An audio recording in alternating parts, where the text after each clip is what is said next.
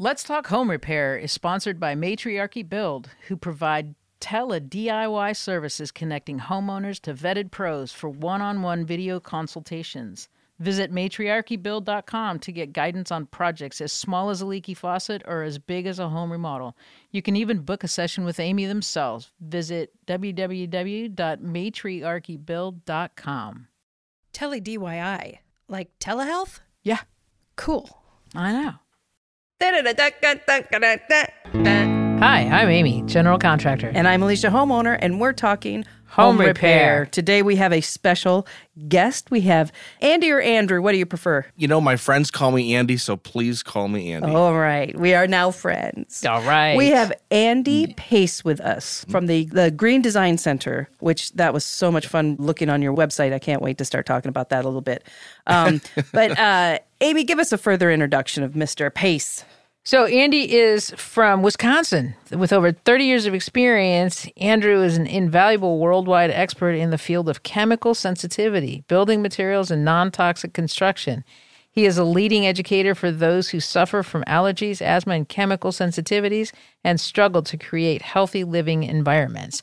Welcome, Andy. It's great to have you on the podcast. Thank you so much. I love the introduction. I will do my best to live up to it. I'm very excited to be here with you both. Great. So how did you get into this? Well, long story. I'll try to make it short. Throughout high school and in college, I would do work in my family's business. Who happened to be a commercial manufacturer's representative for construction materials. And I would do work in there, programming computers, office work, busy work for them. And getting out of school, I decided that I wanted to join the family business and had to convince my mom and dad that it was a good idea for me to do that. They wanted me to branch off and do something else, but I really wanted to be involved in the construction business.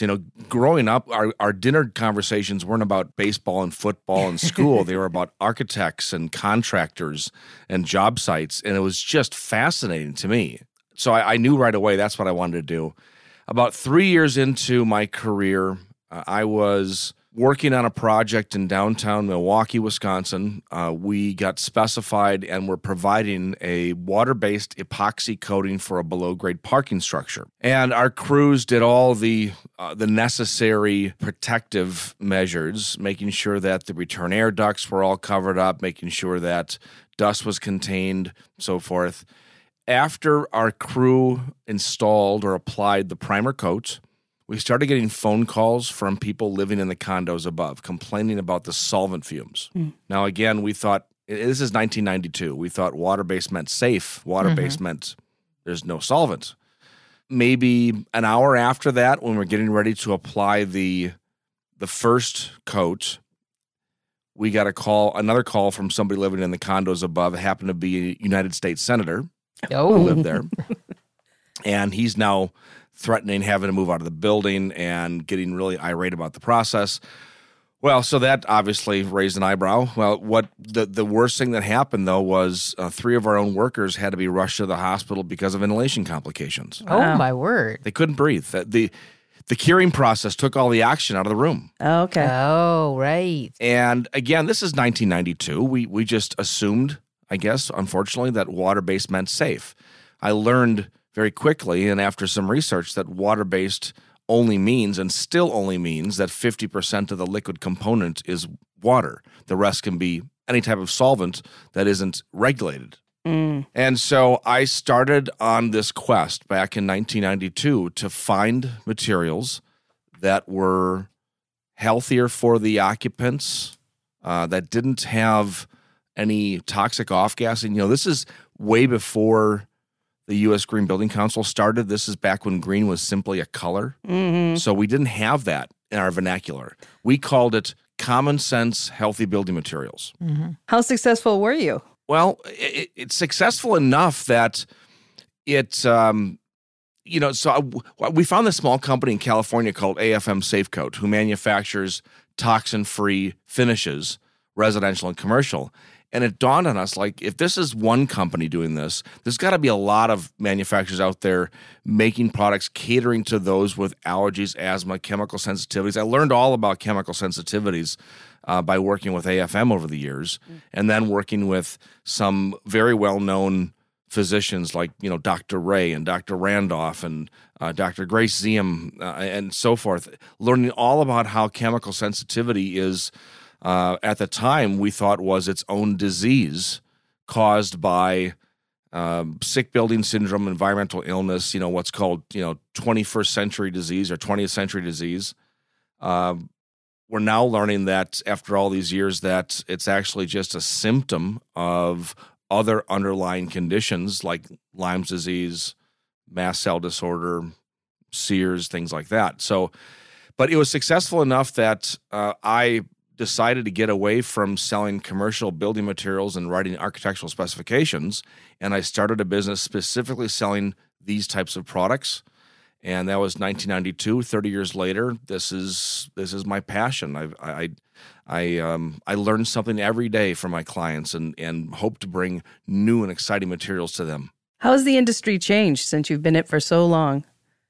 Well, the industry has changed in a couple of big ways. First of all, back in the early to mid-90s, before the U.S. Green Building Council, there really was no discussion of healthy building, healthy homes.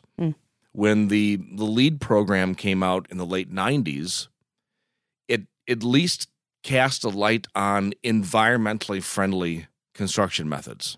And while we learned pretty quickly that it didn't really have to do with human health, it had to do with more environmental health and sustainability, at least we were sort of caught up in that entire situation, with people finally concerned about the materials they use from whatever standpoint, whether it's human health or environmental health. At least they were concerned. Well, as the LEED program and all these other programs started around the world to document green building techniques, the whole human element was really forgotten about. And so while I spent time on the board of directors of the U.S. Green Building Council here in Wisconsin, I originally helped to write the Green Built Home Standards in Wisconsin back in the mid-90s. I found myself divorcing from that strain of thought. I still think that being human-friendly is, by definition, environmentally friendly, but you can't say the opposite. Oh, so you find a conflict in that? Big time, big conflict. The big conflict is that when people are looking at materials from a green standpoint, and it doesn't really matter the product, whether it's paint or flooring or adhesives, what have you, they look at a label and it says VOC compliant or zero VOC. And it triggers something in their head that says, that means it's safe for me. And I'm not really sure where they got that information from, because the EPA themselves has never actually said that they're regulating VOCs because of human health. Matter of fact, the only definition the EPA has is that a VOC is a carbon-based molecule that's readily vaporized at room temperature that could contribute to outdoor air pollution. This is why the VOC reg started. Manufacturers found that people didn't like buying products that were lower zero VOC because they had this negative connotation of environmentally friendly products and how they worked. So they started alluding to the fact that it's going to contribute to better indoor air quality. It's not an actual proven fact. It's more of an aside. And so to this day, you can buy zero VOC paints and coatings that are still highly toxic for the users and for the occupants. Oh, okay. So the zero VOC is good for carbon footprint, but that doesn't necessarily make it healthy for you, a human body. Exactly. And I'll give you the best example there is if you've ever used nail polish remover, that material is typically acetone. Acetone, we all know, is a very dangerous solvent. Very toxic, noxious solvent. If you use it in paints and coatings, it's deemed zero VOC. Matter of fact, it's not a volatile you can go to organic the carbon. EPA's website, Yeah, you can go to the EPA's website and through a lot of searching, you can actually download a list of hundreds of chemicals that may be toxic to humans, but are actually deemed to be unregulated because they don't contribute to outdoor air pollution. Therefore, the EPA has no desire to regulate them. So people get sort of have this false sense of security, believing they're buying healthy materials when they're actually just buying products that may be better for the outdoor environment. But inside of your home, there's certainly not enough UV rays and there's not enough nitrogen to ever cause smog. So we don't have to worry about that. Mm-hmm. We have to worry about the toxicity of the ingredients. Some VOCs are very dangerous for humans, yes, without a doubt. Mm-hmm. Some VOCs are completely harmless to humans, yet they're all treated with that same broad brush. And with my clients, and I consult on building projects all over the world, we don't look at VOCs at all. I look at toxicity of ingredients and whether or not they actually have human health concerns. And so the EPA is obviously looking for the environment, so it makes sense that it's not necessarily looking at how it impacts humans directly. So, but wouldn't public health agencies, they're looking at things like this then, yes? No, there's no mechanism for it. There's no governmental, and this is the thing. It's I think that people have this assumption that, well, if something's so dangerous, right, how can a company be allowed to sell it? Mm-hmm. Okay, well, let's talk about cigarettes. Yeah, exactly I mean, right. Come on, right? There's what kind of regulations do we have there? Yeah. There's products made from asbestos still available. Right. My mother-in-law died from mesothelioma. I know how dangerous it is. Mm-hmm. Yet it's not deemed illegal yet. Right. So how do because the information is available, but the general public, I have a science background, so I know what you're talking about with hydrocarbons and VOCs and all this other stuff. But the general public, they don't know. They just go by, says it. No. So it says, 0 VOCs. It must be good. Or it says green. Right. Even on as where do they find this information? They look up the SDS sheet. Now people don't even know what that is, right? So how do we educate people on really looking into and going beyond just what's written on the label, because that's a marketing thing. Right? It's like, how are we going to market this to get people to buy it? And we're going to say 0 VOCs, which means nothing. So right. How do you recommend people do their research on products that they're bringing into their home to find what is really healthy for us as humans and not looking so much at, the environment? Well, that's a great question. Because he'd like you to go to thegreendesigncenter.com. Yeah. Well, right. I mean, this is the thing. I don't have a great answer for you. Right. It's a great question. I wish I had a good answer. The problem is that when people call and they say, I've been doing research and I know what I'm looking for. Mm. Well, I know what that research consists of. It consists of Google searches. And it's got to be right. It's on the internet. Yeah, it's got to be right. Now, and so we all know that the internet is 100% accurate, right? Absolutely. So if you're going onto Google and you're doing Google searches for, let's say you decided you wanted to buy XYZ brand of paint. Well, I'm going to look up XYZ paint satisfaction rates. Mm-hmm. I'm going to look up reviews and so forth. What you're trying to do is you're not really doing research. You're actually trying to validate your decision. Right. And what happens is you end up getting a lot of information that's either written directly by the manufacturer or being sponsored by the manufacturer through the use of blog posts and Instagram influencers. Right. And so there is no good definitive resource out there for this information. The best thing I can tell you is I want you to be able to find and trust a professional. If it's me, great. If it's somebody else, fantastic. If it's somebody in your area, I'm looking for anybody who's in the business, in the business of either selling materials, using materials in somebody's home, recommending product, interior designers, architects. Mm-hmm. General contractors. Do yourself and the whole world a favor by really learning about these materials and understand that if you recommend a product that's actually going to off-gas toxic materials for 25 years, you're kind of in the liability stream. Mm-hmm. Oh, wow. Never thought about that. It's kind of a bit disappointing to hear that there's no great place to go. But here's the exciting thing. The exciting thing is that manufacturers have been getting better. The one thing has changed in the last 30 years, actually in the last 3 years because of the pandemic, is that manufacturers have finally realized that there is a market out there for people looking for healthy home goods. Before, we didn't have that. Yeah. How do we look for that, though? Because, like you say, there's now a market for it. So anybody with a doodad is going to say, healthy home. Here's a healthy home product. Right. What's the chemical? What's the ingredient? What's the composition that I'm looking for that should at least make me raise an eyebrow to say, is that toxic or not? Right. So couple of things. There's about 92,000 chemicals used in the production of building products and home goods right now. We only know the toxicological effects of about 3%. So it's not as if that, and if you look at the SDS, the safety data sheets, what even professionals don't understand is safety data sheets are not designed for consumers to get any information from. You kind of got to know what you're looking at. Well, A, you got to know what you're looking at, but B, understand that an SDS has nothing to do with exposure based upon everyday use.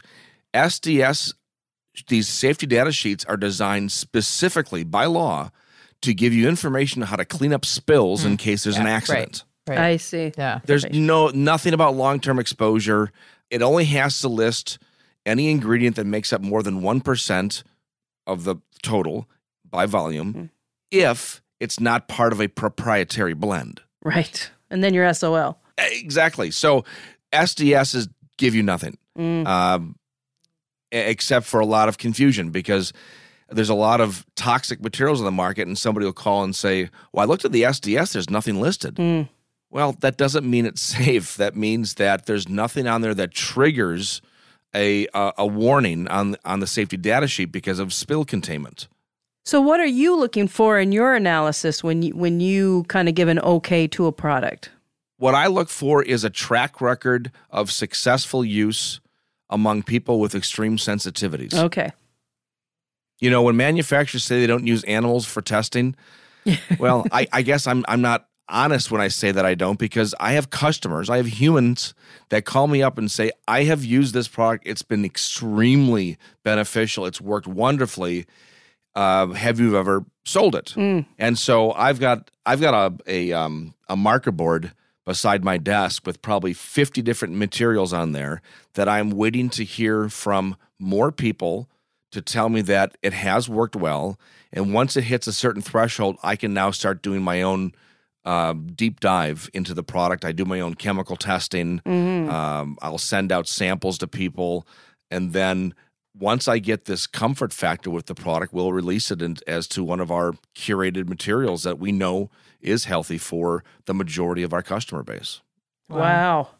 So as a general contractor, we are going into people's homes. We're putting paint and drywall and fiberglass and insulation and caulk and flooring and tile and grout and all this kind of stuff. So where would I, as a general contractor, if I wanted to put a list together of products that I recommend to my clients, say, I come in, we're gonna do a kitchen remodel, and I give them this list saying we recommend using these products if you are interested in green and human-friendly products. This is the list that we recommend. Where would I even start? Since you've got a list of 50 chemicals that or substances that you're waiting for, review on. More data on. Me, it's like, I haven't been doing this for 30 years, right? I don't have that. Where do I even begin to make that list? Right. So obviously the first thing I say is, well, the Green Design Center, the materials that we sell, but we don't sell everything. We don't sell all the little things that you need as a contractor. I'm not selling, a pipe thread sealant. I'm not selling Teflon tape. So when I do consulting with clients all over the world, one of the things we talk about is putting together a bill of materials for their project. Now, this is where it gets a little tricky. If I were to build or consult on a project that was specifically going for LEED certification, it's very easy to come up with a bullet point list of materials that you can use that are not only approved for use on LEED projects, but it'll garner a certain amount of points. Mm-hmm. And it's just a checklist. Easy peasy. Mm-hmm. But that's because there's only the metric that you use to determine whether something is eco-friendly or not. There's not the human element. The human element that I have and have to work with is the fact that while one person calls me and has, a chronic inflammation from mold exposure, the next person calls me and says, my daughter has autism and she can't be around any building materials that off-gas chemicals. Mm-hmm. And so now these are two completely separate, different customer bases, both looking for healthy. And so I've never been able to come up with a very specific list of materials that you can use across the board that are always going to be healthier. I've got a client right now in Northern Illinois who has just a whole host of health issues, and I have sent her samples of some of the most inert materials I've ever found in 30 years, and she's still reacting. Wow. And so it is very difficult. Now, what I can do is say, generally speaking, the products we have online, the products that are listed in some really good books that are out there, John Bauer wrote a book years ago about building a healthy home for his wife. Mm-hmm. Athena Thompson wrote a book years ago about healthy building. Paula Baker Laporte, an architect from Santa Fe, she's written Prescriptions for a Healthy House, and she's on her fourth release now of that book. Really, really good book and very detailed, and has great information. But it's a starting point. It's kind of it's a place to start the conversation. And then we have to get into specifically what are the issues, what are we trying to protect against, and how do we get to that point? Very interesting. Totally, just blows me out of the water as far as, you say green building and, it's using this type of caulk and you're good to go. And what an uphill battle. Like you say, if you're doing your own experiments. Right. The list's changing from project to project depending upon the person's sensitivity, right? What may have worked in this one is not going to work in this one. Well, and sensitivities are changing, because we live in a toxic world. Right. So, that's right. It's this moving target, which would seem impossible. Wow. Yeah. So if let's say I don't have a particular sensitivity, just a homeowner wanting to make my home a little less toxic, let's give them your example. We're coming in and we're going to remodel your bathroom. Yeah, okay. In the next couple. Right. So what can we do? Got a little 64 square foot bathroom, taking it almost down to the studs, not literally, but for all intents and purposes, I could change out anything I want to change out. What's the top three things I should be looking at in order to make that room a little less toxic? Excellent. We do have an enormous amount of customers that'll come to us saying, we don't have any specific health issues. We just understand that there's probably a healthier way to go. Right. So can you just help me find that sweet spot? A healthy home, healthy remodel, but also it meets my budget and it's aesthetically pleasing. And so with that, the best thing I can say is 90% of the off-gassing that occurs from building materials will happen from the things you see and touch on a daily basis. Mm-hmm. So I know a lot of time is spent on insulation and sheathing and roofing and caulking materials and adhesives.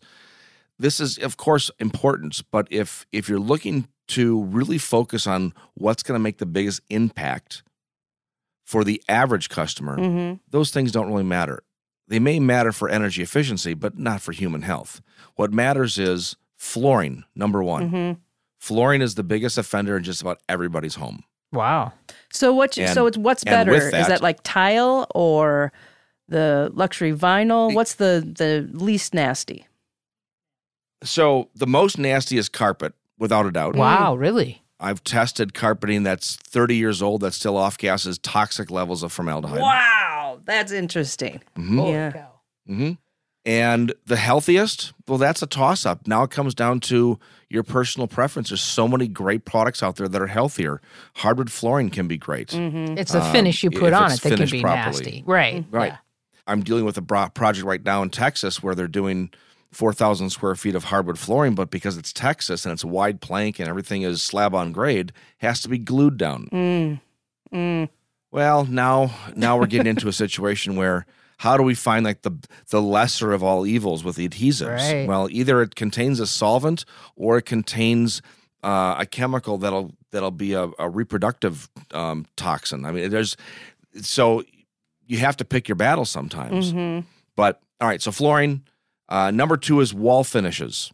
Your paint, your plasters, your wallpaper. Number 3, cabinetry. Wow. Cabinetry and woodwork in the home. Is it because of the paint on the cabinetry? Well, because of the finishes on them, yes. Because of the fact that there is no such thing as a formaldehyde-free wood glue. Oh, okay. And the fact that still to this day, a lot of cabinetry is made from raw materials that will off-gas formaldehyde. Oh. Now, this is where things have gotten better over the last few years because of carb compliancy. The Kitchen Cabinet Manufacturers Association has really pushed the carb compliancy with their manufacturer members, and a lot of the well-known cabinet makers now are automatically doing ultra-low or zero formaldehyde for their plywood and MDF. Oh, interesting. So is that something you ask your cabinet maker then? Or will they advertise that? Yes, that's something I would ask them. They don't always advertise it, and quite honestly, they may not always know. The really good cabinet makers out there, the custom cabinet makers, they're buying their product from their supplier and to their specs, and sometimes those materials change, and they'll go from a plywood that has a urea formaldehyde adhesive, which is highly dangerous, to a plywood that has a phenyl formaldehyde adhesive, which is completely harmless. And they'll look at it and say, well, it's still formaldehyde adhesive. It's bad. Well, not really. Phenyl formaldehyde is about 100 times less likely to ever become airborne. So I'm fine with that. So if I forget that tomorrow, is something like that going to be on your website? No, that isn't, because we don't sell anything like that. But that's something that people learn either through our podcast or through the consulting. Sure. And tell us a little bit about your consulting structure there, because it seems like you have lots of options for just a little bit to quite a lot of help. Correct. So this really started out, again, 30 years ago in learning all about chemical sensitivity and building materials. And my background was architecture and commercial construction, and I really fell in love with research. I'll use that term, research on building materials. But, back in the day when we didn't have the internet, I had to go to the library and learn it the hard way. And I learned an awful lot about building materials and the chemical makeup of them. And I started working with chemically sensitive clients all over the world. And that's where I started learning everything. Is when the canaries in the mine shaft are telling me all about what it's like to be chemically sensitive, and it just got me thinking in a completely different direction. So about 10 years ago, I decided that because of all the phone calls and then emails that started to come in about not only product questions on things we sell, but people would ask questions about things I don't sell, I decided that I needed to start having a schedule of people calling in, and decided that consulting was the best way to go. People can hire me for a 15-minute conversation if they just have a couple of quick questions about a bathroom remodel, or about maybe they're in the process of selecting flooring and they just have some general questions like what I should look for. And then, so I have different time slots available in different sizes, but then I also have what's called an annual gold package, which is unlimited. This would be for somebody who's doing a whole home construction, who is doing remodeling, but it's a whole house remodel project. Generally speaking, when I'm involved in a larger project like this, I probably spend between 40 and 60 hours working with the clients or doing my own research and reporting back to the clients, because we're starting with ideas on a napkin maybe, and while I don't do the architectural drawings, I work with their architect or designer or builder and help them through the process to make sure that there's no surprises, that there's no stone left unturned as far as being able to find a healthier alternative. Right. And with that, they get unlimited access to whatever's available in my schedule. And so that's obviously a higher charge. I believe it's $3,500 now for that annual. But again, the savings is not only wonderful in the long term, but at that point too, with the gold package, I can take phone calls from their contractors and architects because they'll have that custom link to make the appointment, right. And therefore I know whose project it's for, and it's been wonderful for the clients. I would say most of my clients in the last few years have told me I undervalue my charge for this greatly, but I just, I love what I do, and I guess I undervalue it because I'm always learning from them too, so it's kind of a quid pro quo. Sure. So if I wanted to hire you, me as the general contractor, hire you when I have a client that says we want to do as much green as we can on this project. Yes. So I could call you and say, "Hey Andy, I've got this whole house remodel that we're doing. I can send you the plans, I can send you what they want. Could you consult me as I'm doing this project? I could build it into the proposal itself and we could have a green project." Yes. Okay. And I have done that several times over the years. I love doing that because now I'm not just educating the homeowner, but I'm also educating the professional in the area. And matter of fact, one of my largest construction or contractor customers in the country, a firm called JS2 Partners down in Texas, that's what we did for several of their first clients. Is they hired me as the consultant on the project, and I worked with the client, with them, with the architect, and now it's to the point where they don't necessarily need me involved on every project at that level because we've gone over it so many times. They know what to look for, and then if there's a question, they reach out, and but we also supply them with all of their finishes and so forth. So again, there's a nice partnership there. Sure. But yeah, I'd rather do it that way if I can, because there's only one of me, right? And if there was 50 of me, one in every state, it would make life a lot easier. Right. Yeah. So okay, great. That's kind of something I could talk to clients about. It's like we could offer this service. That'd Additional be great. Yeah. perk. I mean, because we got a lot of people wanting green in Seattle. It doesn't have to be the whole house, the gold package. It could also just be, listen, I know a guy who can go through the plans and specs. Takes about 2 hours for him to go through the plans and specs, put together a list of recommendations, and then it's a starting point. It's a talking point to start with. Yeah, right. Yeah, I've got a client that we are going to be doing their bathroom extensive. It's actually the daughter's bathroom, and the daughter has cerebral palsy. So, wheelchair, sling, the whole 9 yards. And I wonder if it would be or if I should be contacting you to talk to you about other things you should be thinking about that you don't think about. Right, that I'm not thinking about. Yeah. I'm just like, we can do this bathroom, but should I be thinking about other things? Well, certainly. And quite honestly, in a situation like that, because you know exactly what we're dealing with. And I have a client here locally suffering from MS, and so a lot of similar situations, wheelchair bound, and because of that, the bathroom has to be obviously, not only ADA compliant, but it's got to be an entire wet room. Right. So now it's really imperative that you're using things like the Schluter tile backers, the Curdy board, the Ditra. making sure you're doing 4-inch cove up the wall so there's no moisture getting down to the subfloor. We don't want any possibility of mold. Right. And so, these are the types of things we look into as well. It's not just human health, but it's also functionality. And let's make sure that, one of the best ways we can be healthy in our homes is not having to remodel again in the future. Right.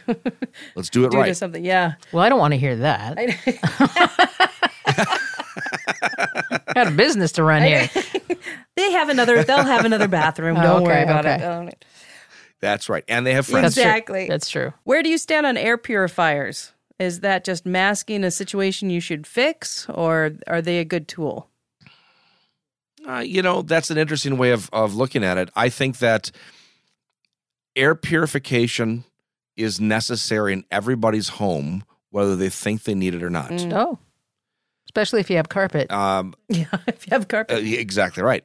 So the average home that's built today has between 10 and 12,000 chemicals in the air just from the building materials.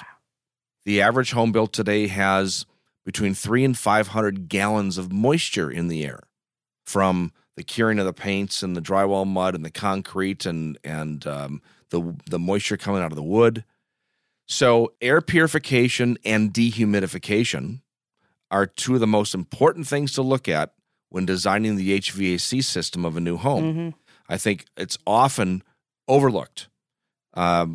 Most builders and even architects, unfortunately, think that, the home will dry out on its own. It doesn't happen that way. This is why we have mold problems. I think every home built today could use a dehumidifier in it. And then the other thing is fresh air intakes, a heat exchange system or an air exchange system. I love that concept, but quite too often, not only they're not installed, but then they'll say, we'll use that, then we don't need a purifier. Mm-hmm. And that's completely false. In order to build a healthy home, it has to be an entire holistic systems approach. Just putting in healthy flooring doesn't make your house healthy. Mm-hmm. Just putting in an air purifier doesn't make your house healthy. You've got to do a number of things. Now, the question always comes up then is, okay, but how expensive is this house getting? Mm-hmm. And that's a question we all have to answer at some point. And the best answer to that is depends on what level of home you were designing. If you're designing a track home that is using all sub-quality materials just to meet a price point, then yes, building a healthy home will be more expensive. If you're building a custom home, if you're choosing your appliances and you want the brass switch plate covers, not the plastic, and you want, maybe a level 5 smooth painted finish in the home, you're choosing these custom things, then building a healthy home is not going to cost you $1 more. Interesting. Because it's an interesting way to think about it. What we have found, healthy materials are better quality, and therefore, if the better quality of home you start with, the less shock there is to any price difference. Interesting. It's unfortunate that because I'm thinking about affordable housing, right? So affordable housing is going to use not necessarily low quality, but low price, which is going to be higher in toxins. So those people of lower income, last thing they need is another toxic. Right, that they, it's like discrimination in a way. You have hit on touched on something that I have been preaching about at conferences for 10 years. I love organizations like Habitat for Humanity, and I love that what they do for the community. But let's face it, a lot of the building materials they use are donations from suppliers and manufacturers, and they don't usually donate healthy materials. They donate what's available and what's left. Yeah, exactly. So we're taking people who probably don't have great immune systems to begin with because they probably don't have access to good health care. Right, yeah. And then we're putting them in homes that are making it worse. Yeah. And I gave a presentation, actually several presentations around the country it was the Lead and Healthy Homes conferences about 3 or 4 years ago. And I had in my presentations, I had public health officials from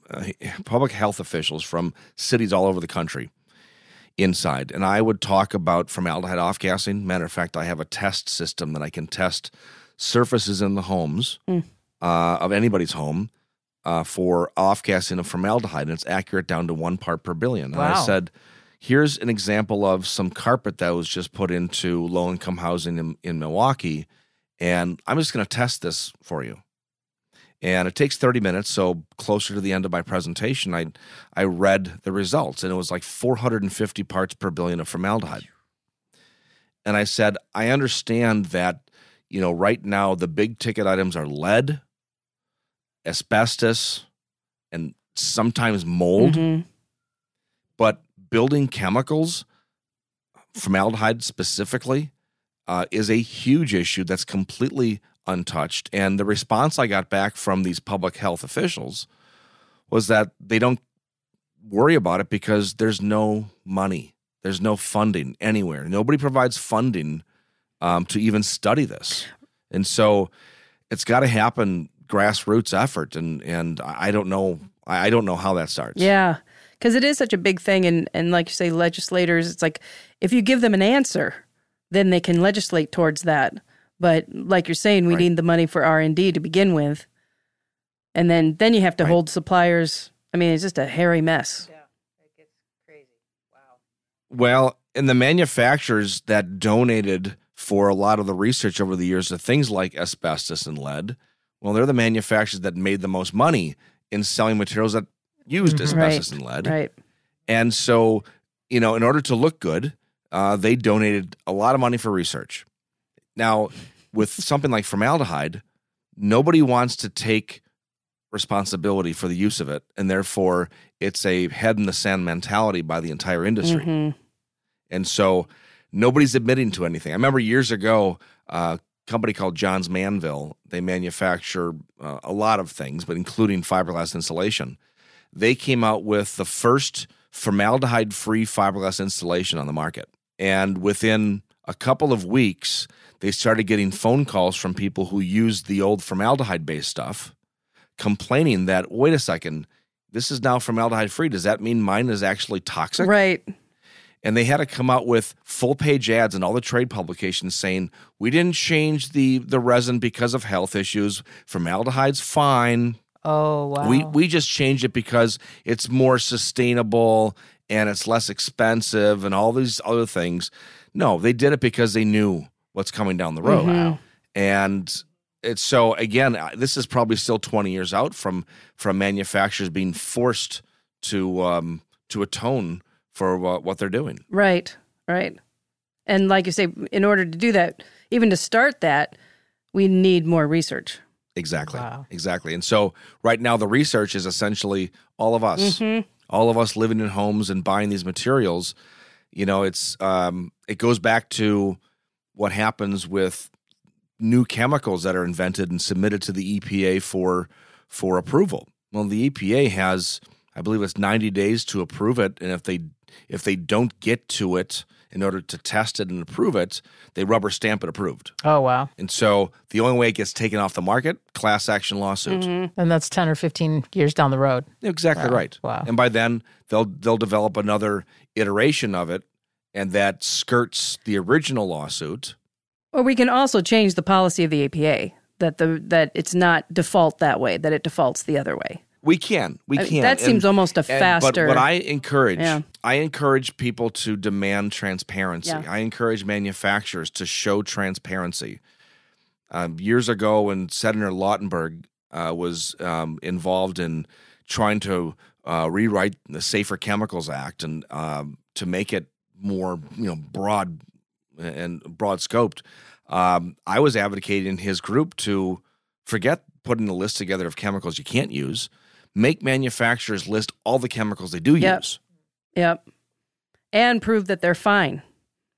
And prove have they're the fine. manufacturers Exactly right. do the work and saying these chemicals that we're using Exactly is right. okay. And here's our research to show Right, that and right. peer reviewed, blah, blah, blah, all that good stuff. When BPA was banned a few years back, Mm-hmm. manufacturers decided to use BPB instead. Well, Yeah. a lot of studies are showing that BPB is actually worse than BPA. geez. But it could be another 15 years before a class action lawsuit takes that off the Right. market. Right. Yeah. I mean, let's I have been accused of being a downer, and I apologize. Yeah, I could see how that happens. You're not, invited to all cocktail parties. Right? Oh yeah, Let's have Andy come over. Yeah. But I think it's nice to just think about things. Like you say, it's combining things makes it ideal, but even hacking away at it in little ways. And you can do that if you're at least aware of what we know and what we don't know. And I think that this has been, even for me who's in the industry and have that, I have that science background as well, right? I worked in an environmental lab for 15 years. And, working with, methylene chloride and cyanides and, all kinds of stuff. But knowing, the 90,000 chemicals that are in your home and that kind of thing. And just knowing that, okay, I need to do a little bit of research and it's not necessarily going to be easy. Right. But just putting this out there to homeowners, or it doesn't even have to be homeowners, anybody living in a house, right? Yeah. What kind of paint am I going to put on my wall? Take a little bit of time and research that. So just to give a comparison of sorts, if I were to buy a gallon of Sherwin-Williams paint, good quality, it's going to cost me $50, right, for this gallon of paint. What is it going to cost to buy a gallon of paint that is green, that is human healthy? 65 to 70. So again, like you're talking about, if you're already in a high quality paint, it's not going to be that much more expensive to get the healthy paint. Right. Well, and that's the thing. And, Sherwin-Williams makes a variety of products and their highest quality, which I believe is their Emerald, is also $70 to $80 a gallon. Right. So we have to compare apples to apples. Right. If people are using Benmore Aura at $80 a gallon, using Safe Coat at 65 to 70 is a deal. And are you getting the same? Are you getting the same quality? Are you getting the same coverage? Are you getting, because that's one thing that kind of all things being equal, right? It's like, is it going to go on the same? It is. And so Safe Coat specifically is a classification of paint known as a super premium film. So manufacturers who make these types of products are striving for something that's going to last on the wall for 20 years, and you're going to get sick of the color before you have to repaint because of durability issues. Okay. Where am I going to find, or who makes a Safe Coat paint? Safe Coat is made by AFM in San Diego, California. It is available nationwide at select retailers like Green Design Center, companies that are out there to sell healthier and more eco-friendly building materials. There's about 60 stores like this across the country right now, but because of the pandemic, we've all gotten used to shipping materials, and I can tell you without a doubt, I ship to about all 50 states every other day. How do I get the colors? Well, we can actually match. If you say you want decorator white, we can do that. If you are interested in what the AFM colors are, we do have them online, which is somewhat dubious because every computer monitor is different. Yeah. But we do have fan decks available that you can get. Okay. So if I was to tell you that I wanted Sherwin-Williams P720, would you be able to match that? Or pretty close? Yeah, and so just like you were to go into a Benmore store and say, I want to match the Sherwin-Williams color, they're going to give you an industry match, which means it's about 98% or better. Yep. Got it. Well, that's kind of exciting. See, we left on a positive Good note. This is something that we can do. Yes. Yeah. Well, and honestly, companies like yours who focus more on these types of things, at least having the conversation about green and healthy materials and methods and so forth, the contractors that I work with across the country, they have to pass on so many projects because they're so busy.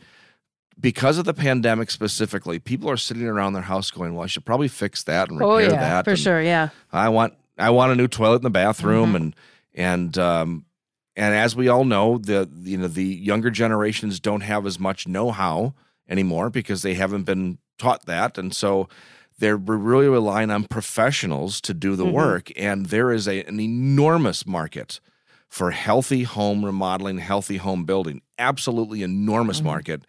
But it just takes companies to dip their toe in the water and see how it works. And customers to demand it. Right. You know, to say, Right. no, I'm not going to Yes. paint, you know, along the lines of COVID. It's people are also spending more time at home. You know, Right. they were spending just 12 hours at home and now they're spending 24, you know, if they're working at home. So Yes. Yeah, it's exactly. increasingly important.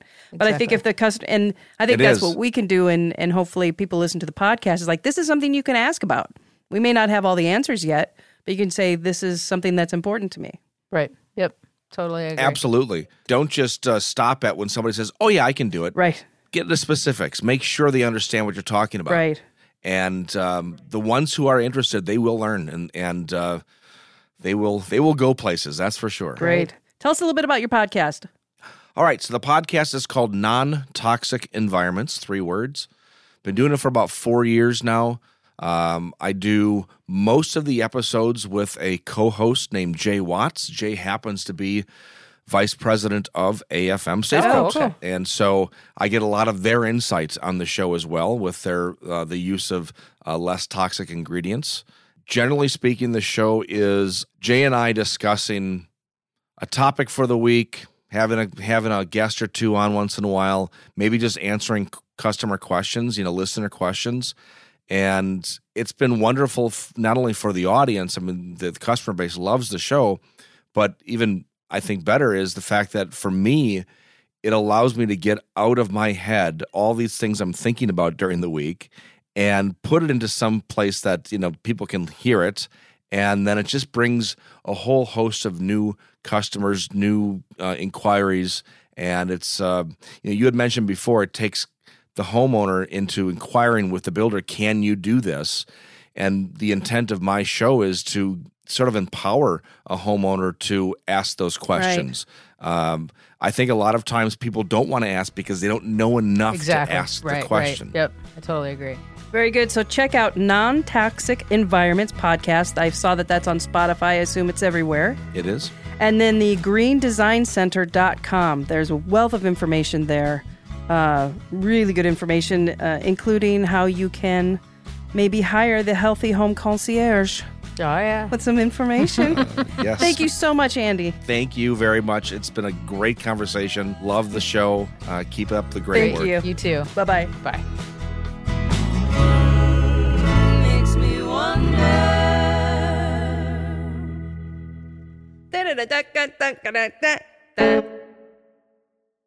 This podcast is sponsored by AmyWorks, a residential remodeling contractor in Seattle. We want to help you realize the dream of your next kitchen, bath, or basement remodel.